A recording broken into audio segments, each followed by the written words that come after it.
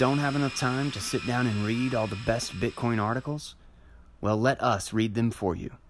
This is a Crypto Economy Quick Read.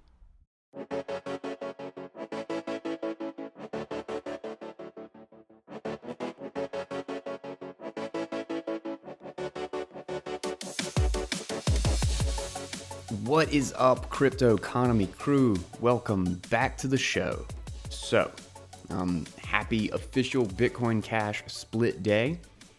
As of recording this intro, it looks like the split has happened, and there's not been any 51% attacks or anything yet. We've just got two different coins.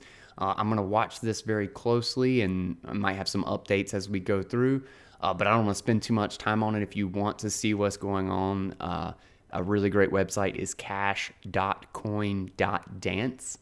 Their Explorer shows the different nodes and hash power for the different networks and blocks as they come in. So that's a good place if you want to sit down with some popcorn and just watch the show. That might be a really good place to do it. So keep an eye out on that. There might be some development on that front. But right now, it looks like we got two Bitcoin Cashes. But today, we are diving into the iterative capital thesis. Now, this thing is a beast. It's over 30,000 words. It's like 30,200, somewhere around there. So this is going to take a bit. It's got 7 sections, but it is one of the most thorough pieces written about the entire cryptocurrency and Bitcoin phenomenon that I have seen yet. So this is going to be a really fun one to cover. And one note is that I will not be hitting the preface on the show. When the long read comes out and I post it on the website, and then Iterative Capital will be posting it on theirs as well. And it won't have any of this intro or my any commentary that I do. I'll probably keep commentary to a minimum on this unless there's something specific in a section that I really want to talk about. But the full version will not have any of the commentary. It will just be a straight audiobook version of this, and it will also have the preface. But just so you know, the preface is basically a 100-year major developments that led us to Bitcoin and cryptocurrency, both kind of the science behind. I mean, there's a lot of things about developments at DARPA, Unix, going all the way back to the theory of the firm in the early 1900s, a bunch of different stuff, and they're basically bullet points. So it would be a little odd to spend a lot of time on the show on that part particularly, but it will be in the full version when we get it out. But without further ado, we're going to jump into this amazing piece by Chris Dannon, Leo Zhang, and Martin Bucshon, and it is titled, "What's Really Driving the Cryptocurrency Phenomenon?" Abstract. In this paper, we introduce investors to a decades-old subculture of eccentric software makers who resist the oppressive and ethically fraught traditions of corporate employment. We encounter how they set out in the 1980s to make commercial software irrelevant, and how their mission expanded into a war against all forms of institutional oversight. We examine their approach to organizing volunteer software production in service of this war, and how their methods produced successful software. We present Bitcoin as the next logical innovation in volunteer-based software development, an ad hoc human coordination machine which uses unpaid, unplanned contributions in lieu of a salaried workforce. We will examine how a volunteer-based system can resolve moral hazards endemic to software infrastructure development in a commercial setting if the participants in the system adhere to a strict set of rules. We look at how a distributed network of machines is used to enforce and maintain rules set up for human participants, even if those participants hold key roles in developing the system software. Finally, we consider the cost savings achieved in a system built with volunteer labor, and how the economics of these, quote, permissionless blockchains might undermine the value proposition of full-time software employment. We relate this outcome to the original goal of the software makers to make institutional software uncompetitive and examine who will be caught in the crossfire. As a coda, we ask, what is the larger socioeconomic impact of systems like Bitcoin, and who benefits? Section 1. What's wrong with the cryptocurrency boom? On the challenges of evaluating cryptocurrency for investors and portfolio managers. Quote, "To me, it's just dementia. It's like somebody else is trading turds and you decide you can't be left out." End quote. Charlie Munger on cryptocurrency, May 5th, 2018.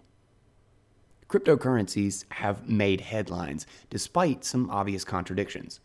These contradictions include no clear utility despite the enthusiasm. There is over $200 billion of US dollar value held in cryptocurrency, spread across 2.9 to 5.8 million internet users worldwide.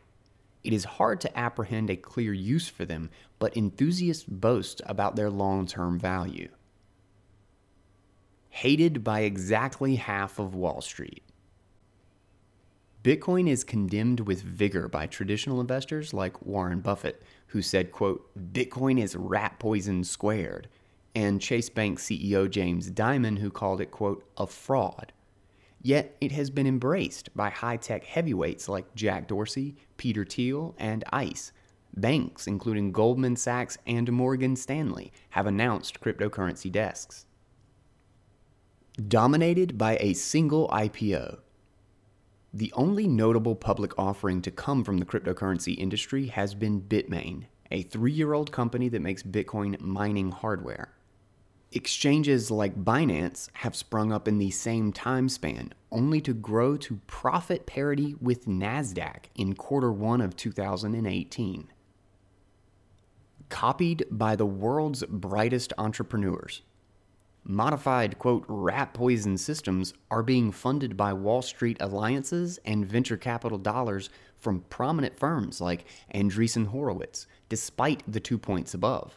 $6.3 billion was raised in token offerings in Q1 of 2018 alone. Facebook and Google both have blockchain divisions. Fraud aplenty, but no killer apps. Mainstream computer scientists say Bitcoin is a step forward in their field, bringing together 30 years of prior work on anti-spam and timestamping systems. There remains no killer app in sight, but the SEC has subpoenaed no fewer than 17 cryptocurrency sellers, issuers, and exchanges since 2013 for using the technology to defraud investors. Massive popularity in troubled emerging economies. Bitcoin has hit all-time highs in price and trading volume in struggling economies in South America, such as Venezuela, Colombia, and Peru. How should investors make sense of these contravening narratives? Obstacles to understanding cryptocurrency. IT systems is a $3.7 trillion industry worldwide. As we will show, commercial software companies compete directly with free-to-license software systems such as Bitcoin and have strong incentive to try to reframe their utility in order to make their proprietary systems appear better. Bitcoin and many copycat cryptocurrencies combine a series of previous innovations in cryptography and computer science to form fully featured digital currency systems, which have different properties from the currency systems in wide use today. Transaction records are held in, quote, triple entry, both by participants and the network itself. Changing the network's record would take an enormous amount of computing power and capital. Bitcoin's, quote, immutable append-only data structure, colloquially called the blockchain or distributed ledger, has been kidnapped into the pantheon of enterprise technology fads, along with jargon like cloud, mobile, and social. with enterprise software marketing downplaying its original use case in currency systems, promulgating instead its virtues in niche, segmented commercial use cases.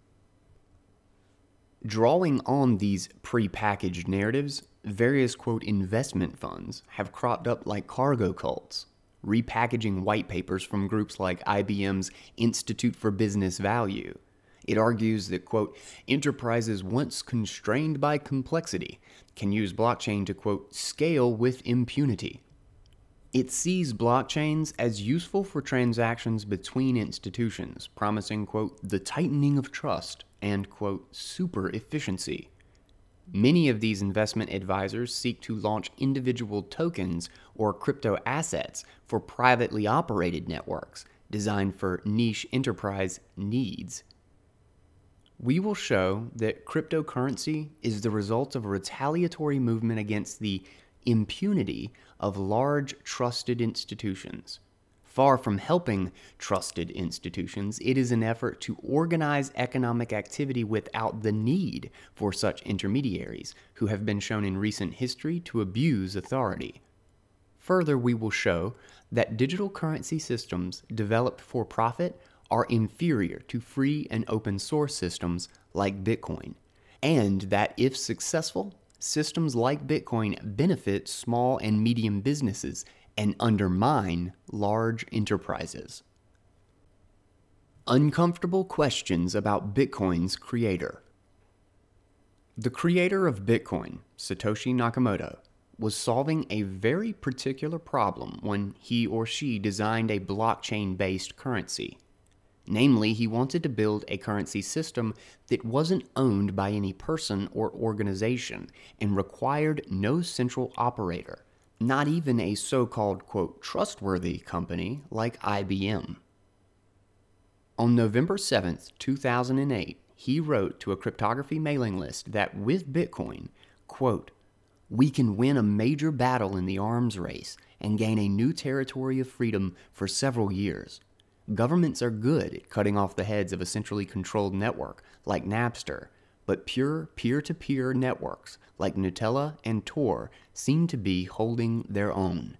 End quote. Figure 0. On the left, we have a distributed network architecture, where all computers are connected to multiple other computers simultaneously. And on the right, we have a centralized network architecture, where all computers in the network are connected to a single central server. Credit Wikimedia.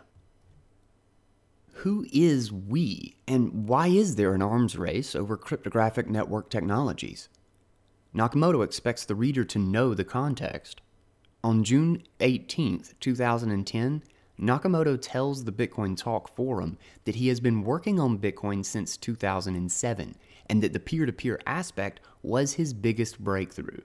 Quote, at some point I became convinced there was a way to do this without any trust required at all, he says, and I couldn't resist to keep thinking about it.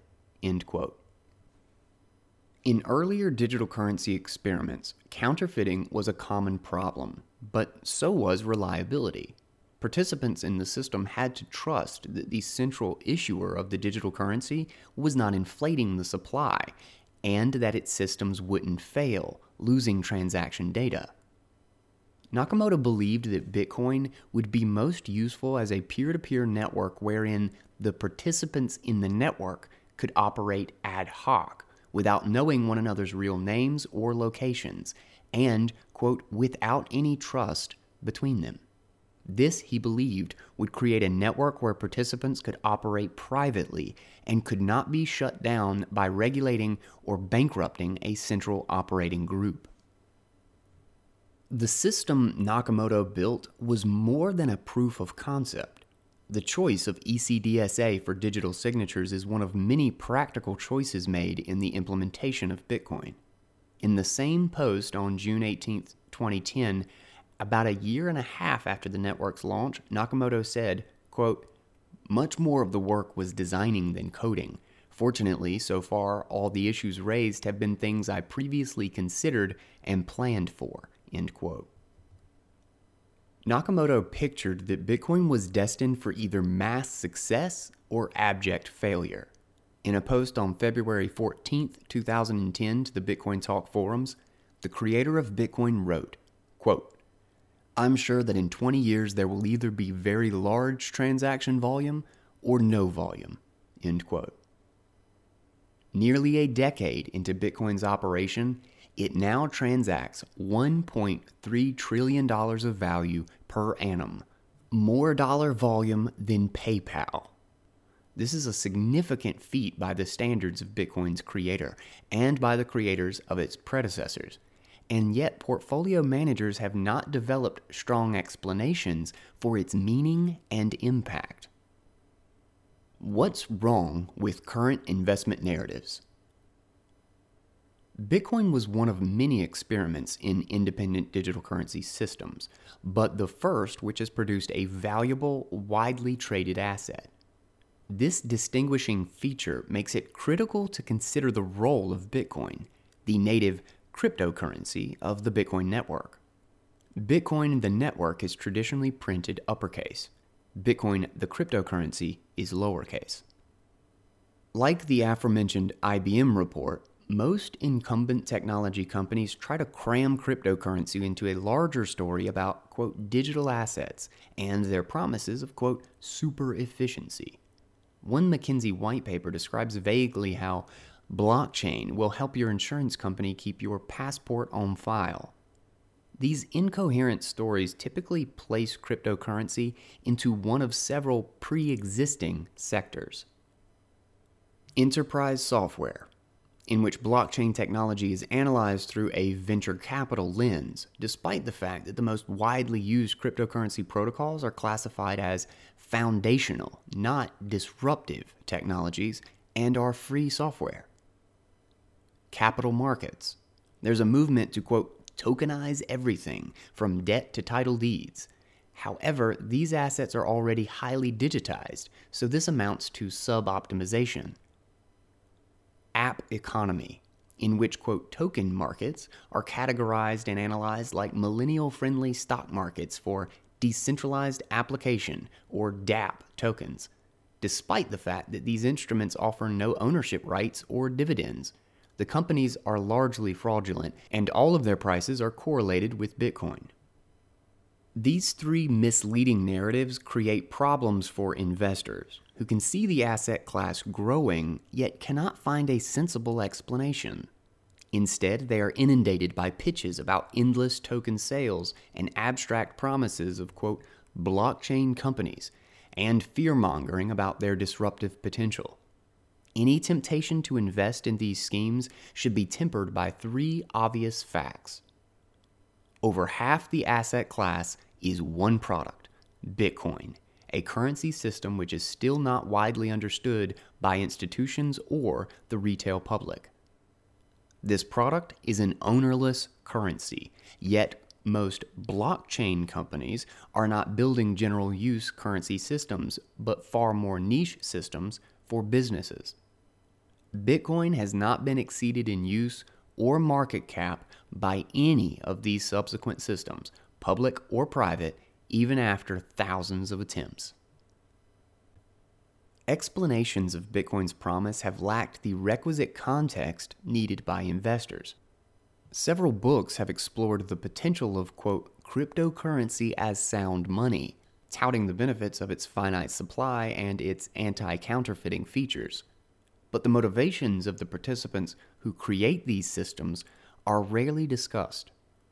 In the following paragraphs, we will discuss a fresh approach to understanding cryptocurrency away from the marketing copy of so many token funds and ICO promoters. New qualitative approaches are needed. Many useful quantitative studies have been done on blockchain and cryptocurrency, presenting data on the number of wallets in use, currency flows, transaction throughput, and price action, as in studies by Cambridge University and the World Economic Forum. However, these studies stop short of explaining why the pursuit of a functional cryptocurrency was interesting to technologists in the first place. What behaviors exactly are these systems enabling? When behavioral phenomena are driven by the promise of new territory or industry, the kind of, quote, territory of freedom alluded to by Satoshi Nakamoto in his or her letters, the promise of such territory can be hard to measure empirically. Roger Martin, dean of the Rothman School of Management, argues that, quote, the greatest weakness of the quantitative approach is that it decontextualizes human behavior, removing an event from its real-world setting and ignoring the effects of variables not included in the model. End quote. Several pertinent questions can lead us in the right direction. 1. Framing the problem as a phenomenon. 1A. What's wrong with the cryptocurrency boom? 2. Collecting information about key participants. 2A. What is the historical background behind the phenomenon? And 2B. Why is it emerging now? 3. Finding patterns and insights. 3A. How do the key participants organize themselves? 3B. Where have they been successful, and how do their tactics work? 4. Hypothesizing about potential impact. 4A. Where does value accrue? And 4B. Where should investors allocate? This essay is intended as a high-level primer for investors to answer these questions and more. It does not labor over deep technical descriptions of Bitcoin's inner workings, nor does it discuss the anthropology of money and Bitcoin's place in that tradition. Those topics have been well covered elsewhere. Where helpful for the non-technical reader, some explanations of key technical concepts may appear, in order to more accurately describe Bitcoin's function as a coordination mechanism that can organize highly technical work at zero cost. All right, and that concludes part 1 or section 1 of the iterative capital thesis on the cryptocurrency phenomenon. Again, written by Chris Dannon, Leo Zhang, and Martin Beauchamp. The iterative capital is actually, they're like an over-the-counter cryptocurrency trading platform, apparently. So like they have minimum order sizes, I think, of 100,000, I think I saw. So it's all the trading that happens behind the scenes that you don't see directly on exchanges. This is the kind of company that does exactly that. And apparently they work directly with miners so they're selling large chunks of newly mined coins to large buyers in the over-the-counter market. And they also have I subscribed to their a newsletter. I'm not sure if I did the daily, or I particularly was interested in their research newsletter. So I'm going to be keeping a very close eye on these guys, because like I said, this thesis is just amazing in how thorough and objective it is. There's a very clear vision in like what they were trying to study and the intention behind all this. And so I'm really excited to see. I only just subscribed to it, so I don't have anything to work off of yet. Well, other than this huge piece that they've already published. So I've subscribed to the newsletter, and maybe as things go forward, maybe they'll let me read if they have some really cool research that I think is pertinent to something that's happening. It might be good to tackle some of their newsletter pieces on the show as well. So we'll see about all that, but I'm going to keep a very, very close eye on these guys, and I would probably recommend the same, because from my perspective, they seem to know what they're talking about so far. So if you're interested in doing the same and you wanted to subscribe to the newsletter, it is just iterative.capital. That's the website. So it's pretty easy to find. Obviously, I will link to it. And I'm not sure if I found everybody. I found all 3 of those guys on social media. I'll see if I can find everybody on social media so that I can link to it. Or maybe I'll just link to the About page. I think they've got their whole team here. Okay, yeah, and they've got LinkedIn and Twitter links too. So I'll just link to their About page so that you can find their whole team and follow them on Twitter if you would like. And yeah, I guess with that, we'll go ahead and close this one here. We will be back tomorrow to dive further into this extraordinary work with section 2 of the Iterative Capital Thesis. So stick with me, subscribe to the show on iTunes, and follow me on Twitter at The Cryptoconomy, on Mastodon at The Cryptoconomy, and Medium at The Cryptoconomy, so you can stay up to date on all the work that I'm doing. And of course, check out the website at cryptoconomy.life. I post pretty much everything that I am doing up there, and it is a great way to leave some feedback, or if you want to get in touch with me, drop a message on the page. Anything like that, cryptoconomy.life. I've been checking every day now and trying to keep up to date on it. And I got some more collections and work around the corner, so stay tuned. If you would like to donate to the show, that is much appreciated. I will have my Bitcoin donation address available, and I also have my Lightning Node public address as well. So if you want to send me some Satoshis or send me a Lightning payment, please do so. I've got my full Casa node, Lightning node up and running at all times now, and I am super excited about it. I've been playing with it and opening and closing channels. It's been a whole lot of fun, so definitely something to check out. All right, guys. I will catch you all tomorrow with another episode of the Cryptoconomy podcast. Until then, take it easy, guys.